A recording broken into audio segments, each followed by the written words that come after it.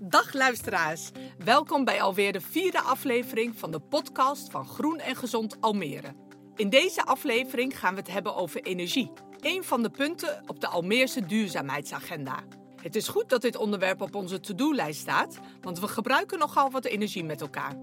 Maar hoe komen we aan al deze energie? En misschien nog belangrijker, hoe gaat dat in de toekomst? Verschillende Almeerders hebben hun hoofd over dit vraagstuk gebogen en hebben antwoorden gevonden die ons gelukkig maken. Ik ga, zoals je inmiddels gewend bent, in gesprek met jonge Almeerders, innovatieve ondernemers en een expert die ons alles over dit onderwerp gaan vertellen. Luister je mee?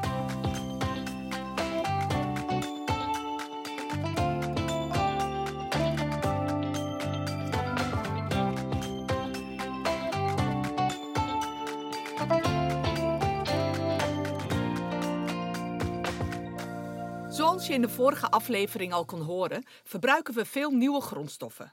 Opgerakeld vanuit bronnen diep verstopt in onze aardkorst. Waarom werkt dat niet meer? En is hernieuwbare energie zoveel beter dan het gebruiken van fossiele grondstoffen? Ik leg je eerst kort uit waar we het precies over hebben. De term fossiel geeft al het een en ander weg. Fossiele grondstoffen, zoals aardolie en aardgas, zijn ontstaan uit organische resten die voornamelijk bestaan uit koolstofatomen. Deze organische resten zijn miljoenen jaren geleden samengedrukt diep onder de grond. Het tijdperk waarin dit vormde tot olie heet het carboon, waarin je het Engelse woord voor koolstof, carbon, kunt terugvinden. De olie die wij vandaag de dag oppompen is dus het fossiele overblijfsel van het leven op aarde van zo'n 300 miljoen jaar geleden. Maar het tempo waarin wij deze grondstoffen oppompen en verbranden ligt vele malen hoger dan het tempo waarin ze zijn ontstaan. Zo ontstaat er een disbalans tussen de koolstof opgeslagen in de grond en de koolstof die is omgezet naar CO2, wat in onze lucht aanwezig blijft. Je kunt dus wel stellen dat deze grondstoffen niet hernieuwbaar zijn. In ieder geval niet op de schaal van een mensenleven. Hernieuwbare energiebronnen, zoals wind- en zonneparken, maken geen gebruik van bronnen die miljoenen jaren geleden zijn ontstaan. Ze wekken energie op door gebruik te maken van bronnen waarvan we elke dag weer opnieuw mogen genieten. De zon en de wind raken nooit op en dat is gunstig. Inmiddels hebben we in onze stad al aardig wat zonneparken en windmolens geplaatst. Onze windmolens produceren 20% van onze energie en zonnepanelen dragen ook nog 7% bij. Een goede start, maar we zijn er nog niet. In 2030 willen we 55% minder CO2 uitstoten.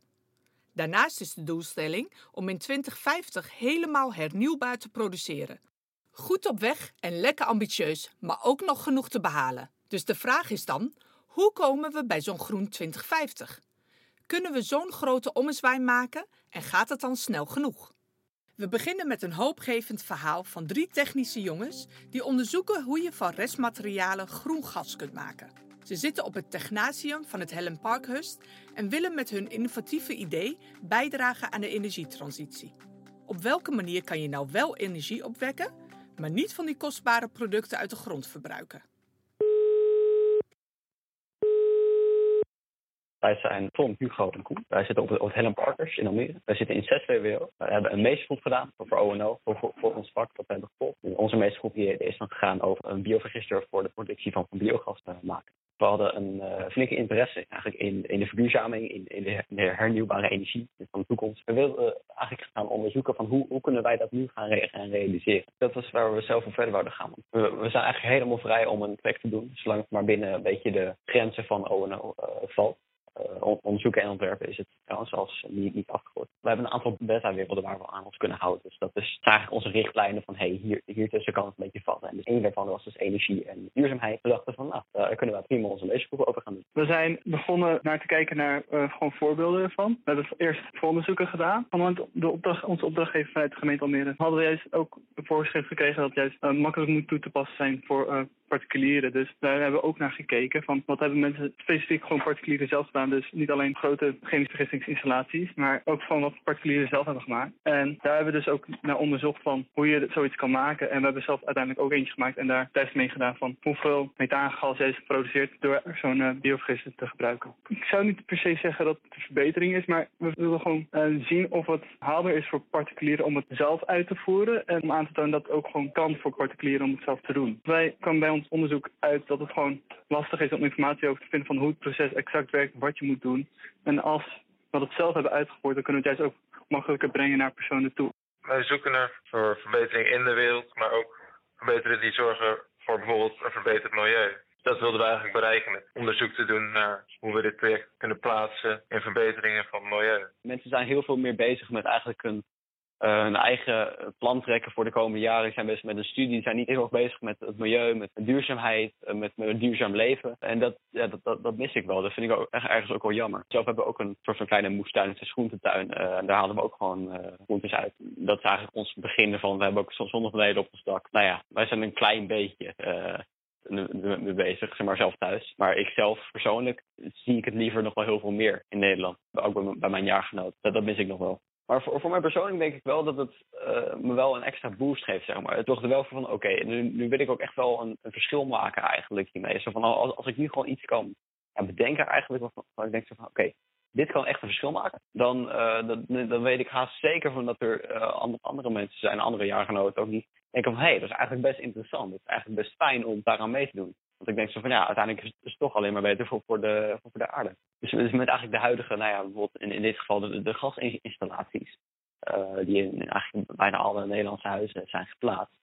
Van hoe kunnen wij dan, als we dus vanaf aardgas afgaan, hoe kunnen wij dan een ander gas daarop op hetzelfde netwerk aansluiten? Wat dan verder geen problemen gaat kosten en dus ook geen extra geld. Omdat nieuwe gas er dus zeg maar door te laten voeren. Dat is eigenlijk wat wij een beetje hebben onderzocht. En dat is dus redelijk gelukt. Het is handig om kosten te besparen. En dus dan met kostenbesparing komt vaak ook een beetje iets meer duurzaamheid. Of niet zo duurzaamheid en meer dat je niet extra vervuiling hebt van het plaatsen van nieuwe dingen bijvoorbeeld. Waar het in ieder geval op neerkomt is dat wat wij hebben eigenlijk gedaan is dat we de huidige gasinstallatie die laten we gewoon. Die blijven gewoon in de huizen staan. Alleen komt er gewoon een nieuw gas heen wat even goed werkt als het oude aardgas. Maakt door gebruik van reststromen zoals GFT-afval. Die stop je in de vergister. Een vergister is gewoon een ton met water erin. En eerst moet je juist de GFT-afval en reststromen van afval die je hebt, eerst echt vrijmalen. En je moet ook nog gewoon bacteriën bij zetten, vergistingsbacteriën. Dan, als je dat in het water doet, dan komt er methaangas vrij. Dit kunnen we dan opvangen. Dit moeten we dan nog zuiveren. Door juist de percentage juist vergelijkbaar te maken met Groningsgas, dat is naar 81%. En dit kan dan aangesloten worden op het huidige gassysteem dat we nu hebben in Nederland. Anders worden die reststromen gewoon meteen verbrand en dat soort dingen. En als we het gewoon effectiever kunnen gebruiken, dan hebben we gewoon beter voor de wereld, vind ik.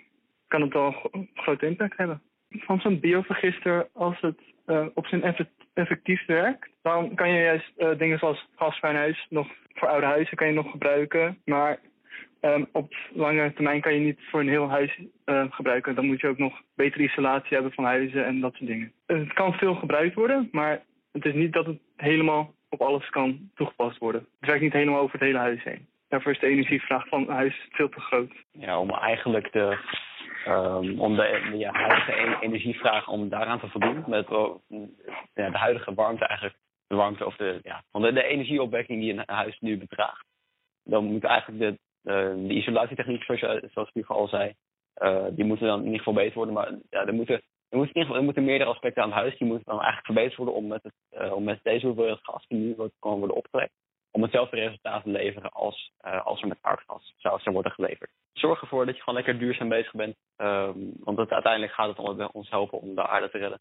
En dan als we eenmaal van alle fossiele brandstoffen af zijn, dan leveren we een veel fijnere en schonere aarde. Dus wees duurzaam. Als iedereen zijn stapje in de goede richting van een duurzame samenleving zet, dan komen we uiteindelijk wel bij een verbeterde en duurzamere samenleving en een beter milieu, denk ik. Wat geeft dit een hoop energie? Deze jongens laten zien dat je op een duurzame manier stroom kunt maken en ook nog eens kunt bijdragen aan de vermindering van de vele reststromen die er zijn. Van dit soort knappe koppen hebben we er meer nodig. Werk jij ook aan de groene stad van de toekomst? Of benieuwd welke andere innovatieve ideeën al zijn uitgevoerd door jonge Almeerders? Je kunt je idee of project bij ons aanmelden of ze bekijken op www.groenengezond.almere.nl. Inwoners van de Hoekwierde in Almere Haven zijn ook volop aan het innoveren als het gaat om energiegebruik.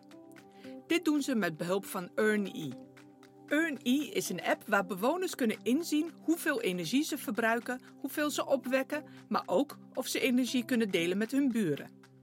Ik sprak met de oprichter van EarnE, Luc, over hoe deze app bewoners bewuster en gezamenlijk met hun energie laat omgaan. Ik ben Luc Wienk en ik ben een van de oprichters van de ondernemingen Wijkie en EarnE. En daarmee zijn we nu een project aan het doen hier in Almere Haven. En hier in Almere Haven waar zijn we precies? In de Hoekwierde, in het gemeenschappelijke buurthuis. En hier hebben wij een pilot om energie te delen samen met de bewoners van dit gebied. Oké, dus dit is al een project in actieve vorm. Ja, klopt. We zijn begonnen. Nu heeft corona het wel wat moeilijker gemaakt om het echt op te schalen. Dus we hebben ook een soort van een herstart. Waarmee we nu echt weer aan het beginnen zijn om meer mensen te bereiken. En toch maar met digitale bijeenkomsten. En op die manier op te schalen eigenlijk. Wat is eigenlijk het probleem dat jullie zagen? Je zit in de energie, als we het heel breed zeggen. Ja. Maar wat heeft jou ertoe gebracht om dit te beginnen? We zijn al een hele tijd mee bezig, moet ik eerlijk zeggen. Ook echt met vallen en opstaan. Ik kom oorspronkelijk ook helemaal niet uit de energie. Ik kom zelf van de kunstacademie. En mijn collega met wie ik alles opgezet heb, Roel ook. En eigenlijk, mensen met zonnepanelen wekken heel veel stroom op. Veel meer dan wat ze zelf kunnen gebruiken. Dat leveren ze terug aan het stroomnet. En dat zorgt voor problemen op dat net. Dus het mooiste is op het moment dat er lokaal stroom wordt opgewekt, dat je het dan ook meteen lokaal kunt gebruiken. Om dat zelf te doen in je huishouden is dat ontzettend moeilijk. Want als de zon schijnt, wek je echt heel veel op. En echt veel meer dan wat je zelf op dat moment nodig hebt. Dus we zijn gaan kijken, kun je dan zorgen dat je buren op dat moment de stroom kunnen gaan gebruiken die jij over hebt. Dus je hebt zonnepanelen, jij levert het terug. Kunnen de buren zonder zonnepanelen op dat moment die stroom gebruiken? Dat zijn we eigenlijk gaan onderzoeken, stapsgewijs. En dan in een buurt zoals dit, waar een groot project is met zonnepanelen. Ja. En tegelijkertijd een plek waar ze dat niet hebben. Er moet wel een verhouding zijn van redelijk wat mensen met zonnepanelen en redelijk wat mensen zonder zonnepanelen. Zodat op ieder moment van de dag eigenlijk stroom nodig is. En dit is een van de wijken inderdaad wat we zagen als een goede wijk. Ook omdat mensen al heel actief met elkaar bezig zijn. En het is voor ons ook nog echt een onderzoek. Dus echt nog geen afproduct. Dus het is ook wel een hele mooie wijk om dit soort concepten te onderzoeken. En in welke manier dragen de bewoners zelf bij? Zeg maar, zij zijn onderdeel van jullie onderzoek, neem ik aan. Absoluut. Ja, en hun zijn net zo. Het hele project draait eigenlijk om hun. Wij hebben gewoon een techniek ontwikkeld en we zijn heel erg aan het kijken hoe die techniek in de praktijk werkt en ook hoe mensen ermee bezig gaan. En dat zijn we eigenlijk met de bewoners aan het onderzoeken. Dus we hebben nu een clubje ambassadeurs, dat zijn er nog maar 20. En hun geloven heel erg in dit project. En met hun zijn we nu aan het kijken hoe kunnen we nu meer mensen betrekken bij zo'n project. En daar hebben hun echt de lead in. Hoe krijgen jullie deze mensen, zeg maar, die 20 ambassadeurs en de toekomstige ambassadeurs, hoe krijgen jullie die on board? In het begin is dat gewoon met ze in gesprek gaan. Dus we zijn nog begonnen eigenlijk voor de coronatijd. Of in ieder geval in de zomer dat er nog echt veel kon. Toen kon je goed met mensen in gesprek. En dat was ook hartstikke leuk. Want dan hadden we hier dus ook een eerste bijeenkomst. Om te kijken of de wijk het überhaupt zag zitten. En daar zie je al dat er heel veel gesprekken op gang komen. Over dat energiedelen, over zonnepanelen, over energiebesparen. Dat is hartstikke mooi. Want er ontstaat een hele leuke dynamiek tussen die groep mensen. Toen wil eigenlijk meteen iedereen meedoen. En dat was voor ons ook het startpunt. Oké, mooi, we gaan het doen in deze wijk. En we gaan met elkaar dat project opschalen. Vervolgens kwamen er heel veel coronamaatregelen. Dat was voor ons ook echt heel ingewikkeld. We hadden ook weinig ervaring mee om dat allemaal digitaal te doen. Dus dat was een hele grote puzzel. En nu weer met wat andere mensen erbij te betrekken die veel meer ervaring hebben met het digitale, proberen we toch weer digitaal door te zetten. Hoe werkt, zeg maar, de EarnE en Wijkie, hoe werkt het precies? Of wat is het precies en hoe werkt het? Het zijn twee verschillende ondernemingen. Ze zijn heel erg met elkaar verbonden. Maar EarnE is in eerste instantie een energiemonitor voor de slimme meter. Iedereen in Nederland krijgt een slimme meter. En dat is eigenlijk gewoon een digitale meter. En daar plug je een energiemonitor die wij hebben ontwikkeld, die plug je daarin. En op dat moment kan die real-time die energiegegevens daaruit halen. Oftewel live. Dus je ziet continu wat er gebeurt aan energieverbruik en aan teruglevering als je zonnepanelen hebt in je huishouden. Dus als je de vaatwasser aanzet, zie je dat meteen. Ga je een kopje thee zetten met de water koken, dan zie je dat meteen terug in de app. Eigenlijk bij ons is het voornamelijk een app. En dan zie je ook wat dat kost. Dus je wordt je heel bewust eigenlijk van je gedrag in huis. En ook van je energiekosten. En dat zit zowel op elektriciteit als op gas. Dus ook bijvoorbeeld, het voorbeeld te trekken met mijn eigen woning. Ik woon in een vrij oud huisje wat niet heel goed is geïsoleerd. En we zijn ook nog een vrij jonge onderneming. Dus vorig jaar had ik nog geen goede energiemonitor. En deze winter wel. En ik zie gewoon dat op koude dagen dat 's nachts mijn verwarming heel vaak aanslaat. Waardoor me dat zo 5 tot 6 euro eigenlijk per dag/nacht kost. Dat is hartstikke zonde. Want het is voor niks op zich het huis aan het verwarmen. En dan heb ik niet eens de verwarming aanstaan. Dus dat is puur gewoon om het op temperatuur te houden. Nou, vervolgens ben ik kleine tochtstrips gaan plakken. Ben ik gewoon hele kleine handelingen gaan doen om mijn huis iets beter te isoleren. Dat echt maar een paar tientjes kostte. En vervolgens zie ik gewoon dat dat sluipverbruik 's nachts weg is. Dus op die manier proberen we met Ernie eigenlijk via inzicht mensen heel bewust te maken in wat er gebeurt aan elektriciteit in hun huis. Dus zowel gas als elektriciteit. En die bewustwording dat leidt eigenlijk tot een gedragsverandering. Zoals ik bijvoorbeeld heb gedaan met mijn tochtstrips. En die gedragsverandering zorgt ervoor dat je energierekening omlaag gaat. Nou, dat is echt heel erg altijd de eerste stap wat we doen. Dus zo beginnen we ook altijd een project met van iedereen krijgt gratis die energiemonitor en dat Ernie-pakket eigenlijk hoe we het noemen. En dan zeggen we ook, ga maar eens eerst kijken wat dat doet. En dat inzicht zorgt gewoon voor dat mensen anders met hun energie omgaan. Waardoor die energierekening omlaag gaat. Want ook wat je niet verbruikt, hoef je ook niet op te wekken. Dus dat is eigenlijk altijd de eerste stap. En vervolgens koppelen wij altijd die data van Ernie, dus van die energiemonitor, koppelen in ons systeem. En daarmee kunnen wij in kaart brengen wat er nu gebeurt aan elektriciteit op wijkniveau. Dat doen we natuurlijk alleen als mensen daar toestemming van geven. We zullen nooit zomaar die data gebruiken. Dus door al die energiemonitors met elkaar te koppelen, ontstaat er een beeld van de overschotten in een wijk aan geproduceerde stroom, maar ook van de pieken. Bijvoorbeeld als er veel elektrische auto's ziet, is er een hele grote vraag naar stroom. En ook dat zorgt voor problemen in dat net. Nou, dan hebben we dat beeld en vervolgens daar nemen we mensen altijd weer mee, laten zien wat er gebeurt. En vervolgens kunnen ze met een nieuwe app, dat is de Ernie Lokaal app, kunnen ze stroom met elkaar gaan delen. En dat houdt eigenlijk in, als je zonnepanelen hebt, deel jij jouw stroom aan de wijk. Als je geen zonnepanelen hebt, kun je die stroom gebruiken van je buren uit de wijk. En we helpen mensen daarin door berichtjes te sturen, te laten zien wanneer het een goed moment is om stroom te gebruiken. En op die manier proberen we dus, met Ernie doen we zeg maar via inzicht in huis, proberen we mensen te laten besparen op een energierekening. En met Ernie Lokaal, dat is soort van hetzelfde als wijkie, geven we mensen inzicht in wat er gebeurt in de wijk. En proberen we ze op die manier energie-efficiënter bezig te laten gaan, zodat er minder groene stroom verloren gaat. Ja, want als ik zonnepanelen heb en ik heb heel veel stroom, maar ik krijg geen elektrische auto bijvoorbeeld, dan heb ik dat misschien helemaal niet nodig, alles wat ik gebruik. Klopt. En ik heb geen zonnepanelen, maar wel een elektrische auto, dan kan het me zo handig zijn dat ik het van de buurman overneem. Ja, precies, inderdaad. Met het stroomnet onder de grond zijn alle huizen met elkaar verbonden. Dus wat er nu gebeurt het ook al. Dus als iemand met zonnepanelen stroom teruglevert aan het stroomnet en een van zijn buren verbruikt op dat moment elektriciteit, dan gaat die stroom van het ene huis naar het andere huis. Alleen het probleem nu is, niemand heeft enig idee wanneer er heel veel wordt teruggeleverd. Die inzichten zijn er gewoon niet. Nou, en wij bieden die inzichten over die energievoorziening in de wijk en sturen mensen ook via de app af en toe berichtjes om te laten weten wanneer het een goed moment is om stroom te gebruiken, zodat mensen actiever met elkaar die stroom kunnen gaan gebruiken. Dus inderdaad die auto opladen op het moment dat je buurman aan het terugleveren is. Hoe ziet het energiedelen er op dit moment in de praktijk uit? Nou, inderdaad, alle huizen die zijn dus met elkaar verbonden met dat stroomnet dat onder de grond ligt. En het energiedelen, je kunt niet echt energie delen met een specifieke buur. Dus je kunt niet echt zeggen van ik ben buur op nummer 19 en ik wil mijn stroom delen met buur nummer 33. Dat gaat niet. En dat doen we eigenlijk ook niet. Wat wij eigenlijk registreren is, wij zorgen dat mensen met zonnepanelen hun stroom kunnen delen met de wijk.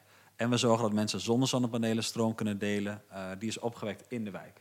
En op die manier registreren we dus gewoon en zorgen gewoon dat we mensen zoveel mogelijk activeren op het moment dat er lokaal wordt opgewekt. En gebeurt het delen gewoon in het kleine laagspanningsnet. En niet van buur tot buur. En dus niet van grote bedrijf naar grote bedrijf. Nee, klopt. Kijk, als een bakker in zo'n wijk zit, dan supermooi dat hij ook meedoet. En ook zoveel mogelijk stroom gebruikt op het moment dat de buren opwekken.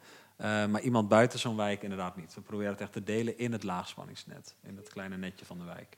En het laagspanningsnet is echt elke buurt of elke wijk heeft een deelnet van dat grote ondergrondse energie gebeuren. Ja, precies. Inderdaad, dat klopt. In iedere wijk ligt gewoon een klein net. En wat er nu gebeurt, dus mensen met zonnepanelen wekken heel veel stroom op. Die leveren dat terug aan het net van de wijk. Nou, niemand in de wijk die ziet dat. Dus die lokaal opgewekte stroom, die stroomt naar het middenspanningsnet. Dat gaat misschien naar het hoogspanningsnet. En op die manier wordt die stroom dus eigenlijk getransporteerd over het hele net. Maar er gaat heel veel stroom bij verloren. Dus super zonde.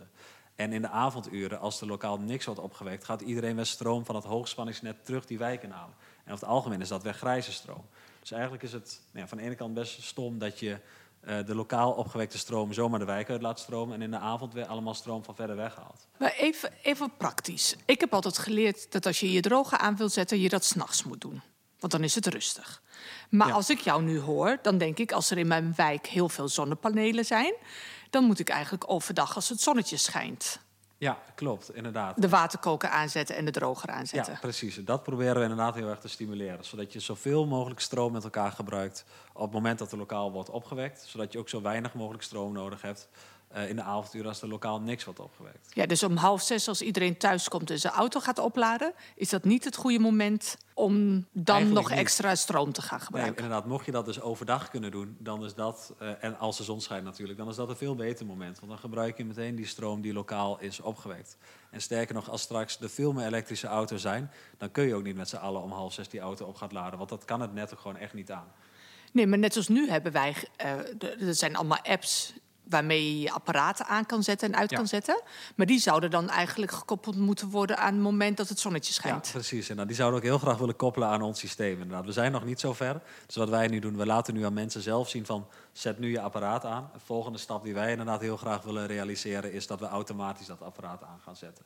Dus wat je zelf ook zegt, er komen steeds meer apparaten die soort van slim zijn... die verbonden zijn met het internet. Als ze dat zijn, dan kunnen we ze eigenlijk koppelen met ons systeem. En dan... Dan gaat mijn droger aan. Precies, en dan voel ik me inderdaad. minder schuldig dat ik de droger aan heb gezet. Sommige energieleveranciers die hebben nog steeds de dag- en nachtstroom... dat 's nachts de stroom goedkoper is dan overdag. Heel veel groene energieleveranciers die dus werken met duurzame bronnen in Nederland... die doen dat al niet meer, want voor hun is de stroom overdag eigenlijk het goedkoopst... want dan wekken ze op.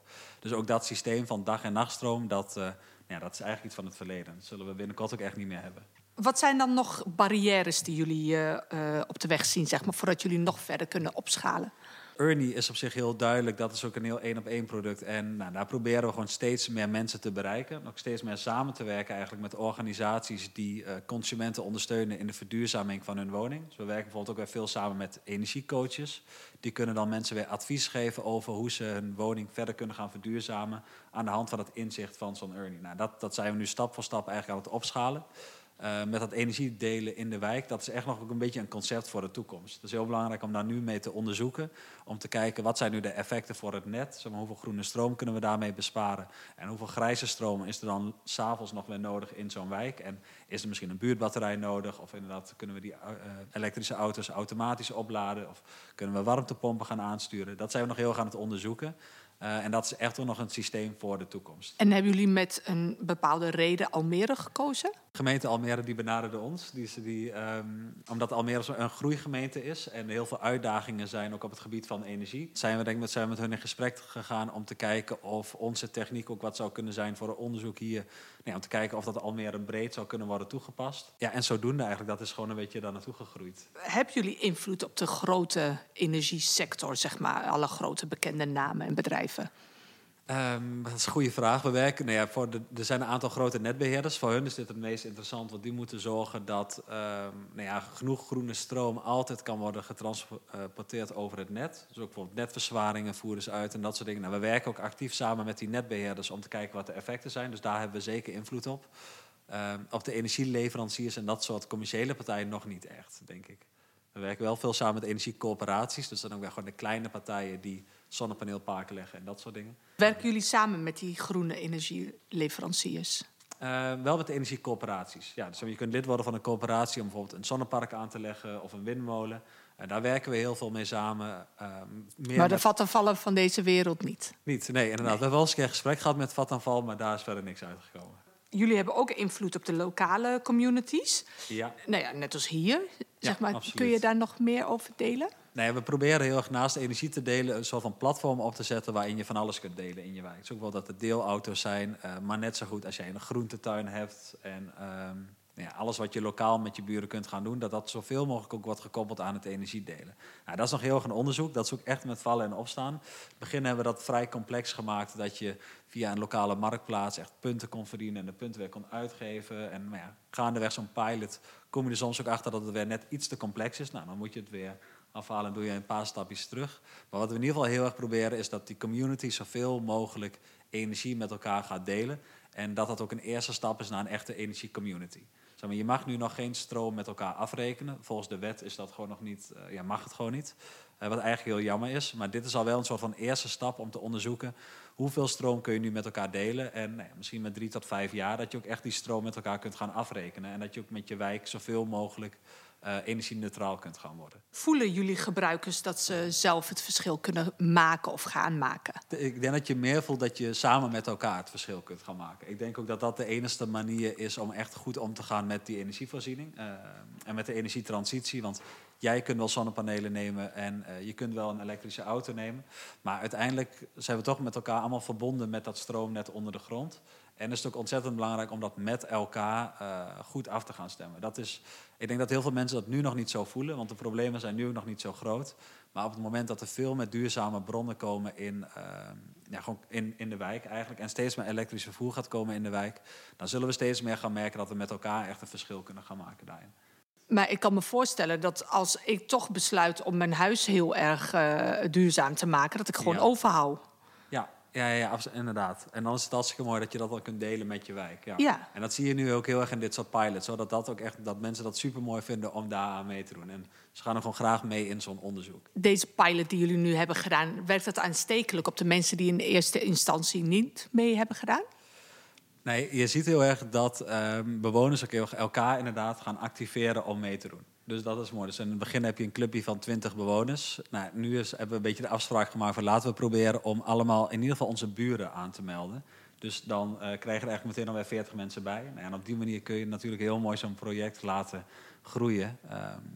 Dus op die manier werkt het zeker aanstekelijk inderdaad. En eigenlijk hoeft 1 iemand maar weer 1 buurt te activeren en je bent alweer verdubbeld. Ja. Dus dat is heel fijn aan zo'n manier van samenwerken met een buurt. Hoe zie jij de toekomst van duurzame energie en het energiedelen? Persoonlijk vind ik dat de wetgeving veel sneller moet veranderen. Want bijvoorbeeld je hebt een salderingsregeling waardoor mensen met zonnepanelen al hun stroom mogen terugzetten op het net en het ook weer mogen verrekenen. Ik denk dat het heel goed is als zo'n regeling wat minder wordt, omdat dat veel meer innovaties gaat stimuleren om dus actief stroom met elkaar te gaan delen. Waardoor je bijvoorbeeld netverzwaringen kosten superveel geld. Het zou mooi zijn als we dat wat kunnen reduceren door veel slimmer met groene stroom om te gaan. Daarin is dat delen heel belangrijk. Het ideaal wat ik voor me zie is dat buren gewoon stroom met elkaar kunnen gaan afrekenen.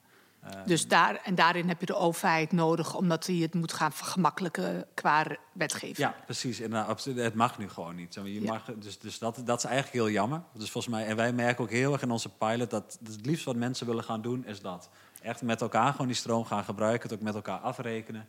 Zodat je zo weinig mogelijk stroom nodig hebt eigenlijk van die grote energieleveranciers. En het is ook niet iets wat zeg maar op gemeenteniveau of provincieniveau ook in de test meegenomen in tests kan het wel, inderdaad. Je kunt daar wel vrijstellingen voor krijgen. Wij hebben ooit de keuze gemaakt van aan zo'n juridisch proces, wat het haast is, gaan wij helemaal niet beginnen. We gaan gewoon beginnen in een wijk. En eigenlijk wat wij doen, wij koppelen alle slimme meters in een wijk aan elkaar. En daarmee maken we eigenlijk ons eigen virtuele net. En wij registreren gewoon hoeveel stroom je gebruikt uit de wijk en hoeveel je teruglevert aan de wijk. Maar er vindt verder geen verrekening plaats. Zo, we laten het alleen zien en we zijn gewoon aan het onderzoeken. Dus op die manier hebben we eigenlijk ons eigen systeem gebouwd buiten het huidige systeem om. Dus op die manier kunnen wij toch gaan piloten, kunnen we toch gaan onderzoeken. En op een gegeven moment gaat die wetgeving wel veranderen. En dan hopen we dat we er klaar voor zijn. Welke kansen liggen er voor ondernemers zoals jullie om met dit soort platformen te werken? Nou, ik denk sowieso dat er veel kansen liggen voor jonge ontwerpers of jonge ondernemers die het interessant vinden om te knutselen met data of met slimme meters of dat soort dingen. Want we moeten volgens mij heel veel anders gaan doen en de digitalisering geeft daarin ook heel veel mogelijkheden. Wij hebben ook gewoon ooit gezegd van we gaan proberen stroom te delen met elkaar met alleen maar de dingen die al aanwezig zijn. Dus we gaan geen nieuw net aanleggen of geen netverzwaring of het liefst zo weinig mogelijk extra hardware plaatsen. En je ziet, iedereen in Nederland krijgt een slimme meter. Nou, dat biedt alweer heel veel mogelijkheden. Uiteindelijk bleek het wel dat er nog een kleine energiemonitor nodig was om real-time gegevens uit die slimme meter te kunnen halen. Nou, dat zijn we toen zelf gaan ontwikkelen. Maar volgens mij liggen er heel veel kansen, omdat we ook heel veel dingen opnieuw moeten gaan uitvinden. Zoals dat energiedelen. Dus dat is echt zo'n combinatie tussen de digitale stad en de duurzame stad eigenlijk. Ja, precies. Ja, inderdaad. Ja. Dat is goed samengevat, denk ik inderdaad. Als je het leuk vindt volgens mij om te gaan onderzoeken in de praktijk, dan liggen er heel veel kansen. Eerder vertelden Tom, Hugo en Koen over energieopwekking met biovergisters. Zien jullie samenwerking met dit soort andere leveranciers van energie dan de grote energieleveranciers. Ja, absoluut. Nou, ik denk dat als dat soort innovaties ook in de wijken komen en we kunnen op die manier dus op verschillende momenten energie opwekken en met elkaar delen, dan voegt dat ontzettend veel toe aan de energievoorziening in een wijk. Want het grote probleem wat nu heel onhandig is dat zonnepanelen wekken allemaal op hetzelfde moment energie op. Dus het is heel belangrijk. Wanneer het zonnetje schijnt. Precies, inderdaad. Dus het is heel belangrijk om dan energie te delen. Het nadeel is ook nog, overdag zijn ook heel vaak mensen niet thuis. Nou, nu momenteel natuurlijk wel heel veel, maar goed, inderdaad eerder niet. Dus als we dan met zo'n biovergister overdag meer stroom op zouden kunnen wekken en dat we kunnen terugleveren, ja, dan voegt dat ontzettend veel toe aan een energiemix in een wijk. Wat volgens mij de ideale situatie is dat je een energiemix hebt in de wijk, bijvoorbeeld met een windmolentje, wat zonne-energie, een biovergister, misschien nog wat elektrische auto's die stroom kunnen terugleveren aan het net. Dat je op die manier op ieder moment van de dag stroom met elkaar kunt delen. Waardoor je in theorie misschien in je eigen net alles met elkaar kunt regelen. Dus daarin zijn dat soort innovaties ontzettend belangrijk volgens mij. Dus als dat hier in de hoekwieren zou kunnen worden toegepast, dan ben ik zeker voor. Wat een waanzinnig interessant verhaal. Een duurzame oplossing die bewoners ook nog eens dichter bij elkaar brengt. Van dit soort innovaties kunnen we volgens mij nooit te veel hebben. Soms hoeven we dus helemaal geen ingrijpende veranderingen te maken om wel op een duurzame manier energie te gebruiken. En hadden we ook in vorige afleveringen niet al gezegd dat samenwerken belangrijk is? En volgens mij hebben we met het initiatief van EarnE weer een mooi voorbeeld daarvan gevonden. In het laatste deel van de aflevering bevragen we een expert op het gebied van de energietransitie. Is de volledige omschakeling naar groene energie te ambitieus of niet ambitieus genoeg? En kunnen we dan wel allemaal op een eerlijke manier toegang krijgen tot deze groene energie, ook zonder het gebruik van een app? Ik sprak Jijke Wallinga. Ze studeerde zelf af als natuurkundige en is gespecialiseerd in energiefysica. Ze zit in het lectoraat Duurzame Energievoorziening bij Hogeschool Windesheim en onderwijst studenten over de energietransitie. Mijn naam is Jijke Wallinga en ik ben lector energietransitie aan Hogeschool Windesheim. Ik vond duurzaamheid altijd al belangrijk. Dus toen ik natuurkunde studeerde, 30 jaar geleden, heb ik al energievakken gevolgd omdat ik daar meer van wilde weten. En ook heb ik na mijn studie 4 jaar onderzoek aan zonnecellen gedaan. Als lector energietransitie werk ik met een team van docent-onderzoekers en onderzoekers. En met dat team werken we aan praktijkgericht onderzoek. Dus het onderzoek wat wij doen, dat gebeurt in, met en voor de praktijk. En daarmee leidt dat onderzoek direct tot dingen die kunnen bijdragen aan de energietransitie in de praktijk, in de gebouwde omgeving. Als professional ben ik in 2012 me echt met de energietransitie gaan bezighouden. Wat is de energietransitie? De energietransitie is de overgang naar een energiesysteem waarbij geen broeikasgassen vrijkomen. Broeikasgassen komen vrij als je fossiele energiebronnen zoals olie, aardgas en kolen verbrandt. En die broeikasgassen die vormen een soort laagje over de aarde, waardoor extra warmte vastgehouden wordt. En daardoor wordt het steeds warmer op aarde. Die broeikasgassen die eenmaal in dat laagje zitten, die blijven daar ontzettend lang, wel 1000 jaar. Dus elk jaar dat we met z'n allen fossiele brandstoffen blijven gebruiken, komt er weer meer broeikasgas in dat laagje erbij en wordt het gemiddeld weer ietsje warmer op aarde. We zijn dus het evenwicht tussen wat er van warmte van de zon inkomt en wat er weer uit wordt gestraald als mensen aan het verstoren. En daar hebben we met z'n allen last van. En het is dus nodig om uiteindelijk echt naar 0 uitstoot van broeikasgassen te gaan om de temperatuur weer stabiel te krijgen. Dat die niet verder stijgt. De energietransitie betekent dus dat we op een andere manier aan onze energie moeten komen op het moment dat we energie willen gebruiken. En er zijn een heleboel mogelijkheden om energie op te wekken op een duurzame manier waarbij geen broeikasgassen worden uitgestoten. Zonnecellen zijn daar een voorbeeld van. Windenergie is daar een voorbeeld van. Maar op het moment dat ik dat zeg, schijnt ook de zon door mijn ramen in mijn huis.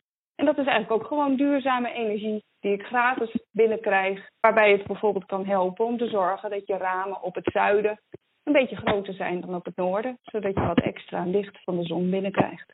Met z'n allen gebruiken we heel veel fossiele energie. En dat is logisch, want fossiele energie is heel erg goedkoop.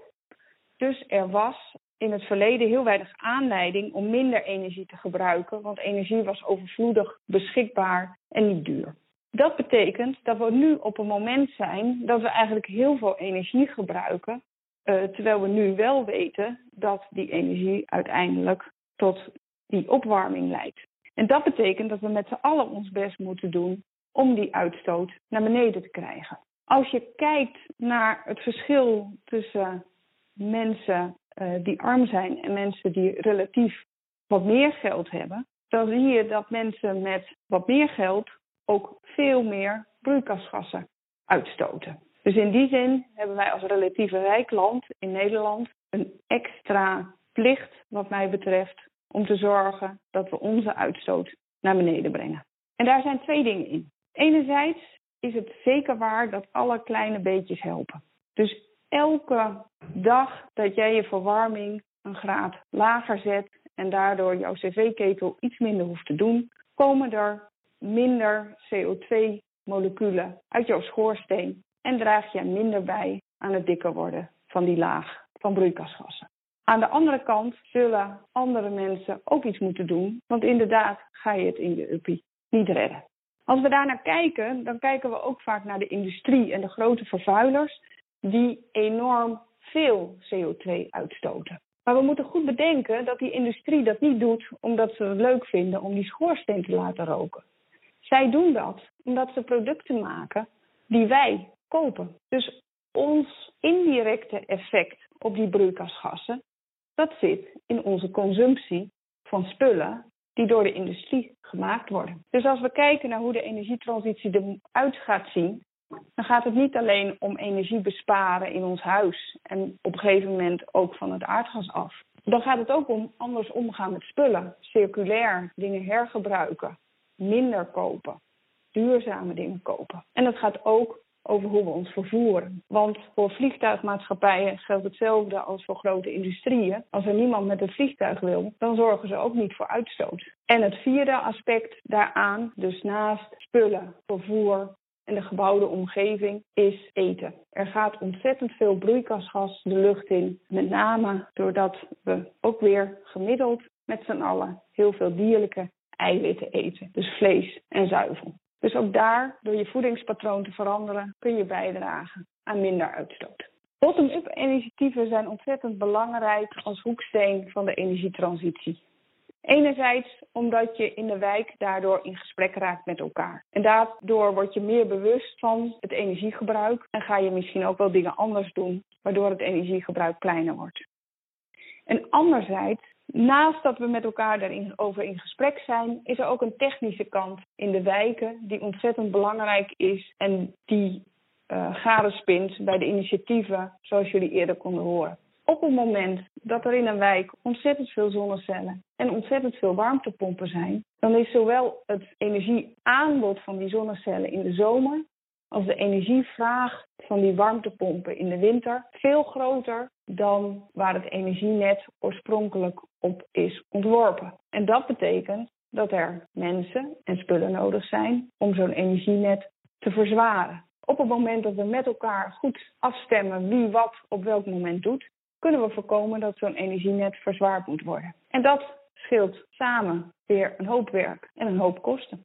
Als je kijkt naar de verschillen tussen mensen die in eenzelfde huis wonen en die zuiniger gedrag hebben of minder zuinig gedrag, dan zit daar soms wel een factor 2 tussen het energiegebruik van die 2 verschillende huishoudens, zelfs als er evenveel mensen in zo'n huis wonen. Dus het gedrag van mensen heeft enorme invloed op het energiegebruik. Als je kijkt naar het akkoord van Parijs, wat 5 jaar geleden is afgesloten, dan staat daar dat we de opwarming van de aarde willen beperken tot maximaal 2 graden en het liefst maximaal 1,5 graad. Ik denk dat als je het beste voor hebt met de toekomst, dat het beter is om te streven naar maximaal 1,5 graad dan om nu al te zeggen, die 1,5 graad gaan we niet halen, we richten ons op 2 graden. Als je kijkt naar wat er nodig is om die 1,5 graad te halen, dan moeten we echt elk jaar een stap minder fossiele energie gaan gebruiken. Als je kijkt naar wat er vorig jaar met corona is gebeurd, toen is de uitstoot van CO2 fors gedaald. En als je uiteindelijk op die 1,5 graad uit zou willen komen, dan zou je elk jaar zo'nzelfde grote stap naar beneden moeten doen. Daarmee laat je zien dat terug naar het oude normaal, wat betreft CO2-uitstoot, geen goede optie is als je dat akkoord van Parijs serieus neemt. Daarom denk ik dat de energietransitie gaat over en. En niet over of dit of dat. We moeten en allemaal voor onszelf ons bewust zijn dat die energietransitie belangrijk is. En het zou mooi zijn als iedereen daar vanuit zijn eigen ideeën aan bijdraagt. Verder kan ook de overheid door middel van subsidies en regels er enorm aan bijdragen dat zowel burgers als bedrijven ook andere prikkels krijgen om de uitstoot van CO2 te beperken. Ik denk dat burgers en bedrijven gedeeltelijk in dezelfde worsteling zitten om in een wereld waar nog zoveel fossiele energie goedkoop voorhanden is, echt nu te veranderen. Als je kijkt naar wat we in het klimaatakkoord in Nederland hebben afgesproken, dan sturen we op die 2 graden temperatuurstijging van Parijs. En dat is dus het maximale wat we met z'n allen zouden willen toestaan. Ik denk dat je daar nog wel strakker op zou mogen sturen en de lat hoger zou moeten leggen. Dan is het ook ietsje minder erg als je het uiteindelijk niet helemaal haalt. Maar als je het doel niet goed neerzet, dan weet je zeker dat je die 1,5 graad niet gaat bereiken.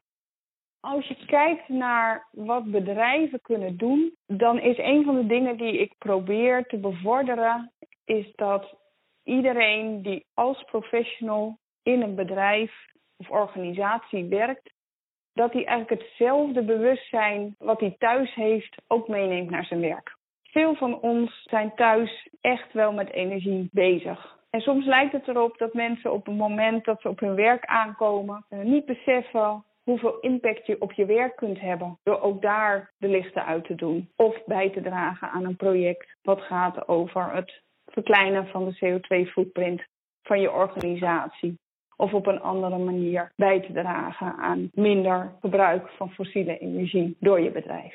Een van de voorbeelden daarbij is dat het besparen van energie, wat vaak de goedkoopste manier is om minder CO2 uit te stoten, dat nog steeds niet overal even snel gaat. Zo zijn er nog steeds plekken waar TL-verlichting hangt, terwijl het vervangen van TL-buizen door LED-lampen iets is wat niet zo moeilijk is en heel snel terugverdiend kan worden en heel veel energiebesparing oplevert. Tegen bedrijven zou ik willen zeggen dat het ontzettend fijn is als je nu werkt aan een plan waarmee je uitzicht hebt op jouw energiegebruik over 10 jaar. Want over 10 jaar zijn fossiele bronnen echt veel minder vanzelfsprekend dan nu en is duurzame energie nog veel gewoner. En als je daar nu over nadenkt, dan kun je ook bepalen wanneer je welke stap wil zetten. En ook als bedrijf ben je het liefst altijd de dwang die op een gegeven moment echt zal komen, een stapje voor, zodat je de regie bij jezelf kunt houden. Ik vind het ontzettend mooi dat in het klimaatakkoord van Parijs er wereldwijde overeenstemming is dat 2 graden temperatuurstijging en het liefst niet meer dan 1,5 graad echt een doel moet zijn. Om dat te halen moeten we met z'n allen ontzettend aan de bak. En dat heeft een aanloop nodig. Maar ik denk dat die aanloop uiteindelijk gaat leiden tot een enorme versnelling van waar we mee bezig zijn. En dat we dan op een gegeven moment denken, we gaan het nooit meer halen, maar dat we toch nog best een beetje in de buurt komen. Wat ik ontzettend leuk vind aan mijn werk als lector op een hogeschool, is dat daar innovatie en onderzoek samengaat met het geven van onderwijs aan studenten. En ik denk dat er ontzettend veel technische, mooie mogelijkheden zijn om ook bij te dragen aan die energietransitie. Maar dat we met z'n allen ook zoveel innovaties doen dat we soms niet meer weten welke innovatie nou echt zinvol is en welke er wel mooi uitziet, maar uiteindelijk niet zoveel oplevert. En ik vind het heel erg leuk om er aan bij te dragen om dat beter inzichtelijk te krijgen. Gelukkig zijn onze opties voor energiebesparen nog lang niet op. Genoeg kansen voor jou en mij, maar ook voor bedrijven en overheden om een steentje bij te dragen. En zolang de volledige omschakeling naar duurzame energie nog niet binnen handbereik ligt, hebben we des te meer baat bij onze Almeerse innovaties. En zo komen we bij het einde van aflevering 4 van de Groen en Gezond Almere podcast. Heel erg bedankt voor het luisteren. Ben je nieuwsgierig naar wat er verder allemaal gebeurt op het gebied van duurzaamheid in Almere? Je kunt het duurzaamheidsprogramma van de gemeente Almere volgen via groenengezond.almere.nl of via Instagram, Facebook, Twitter en LinkedIn onder Groen en Gezond Almere.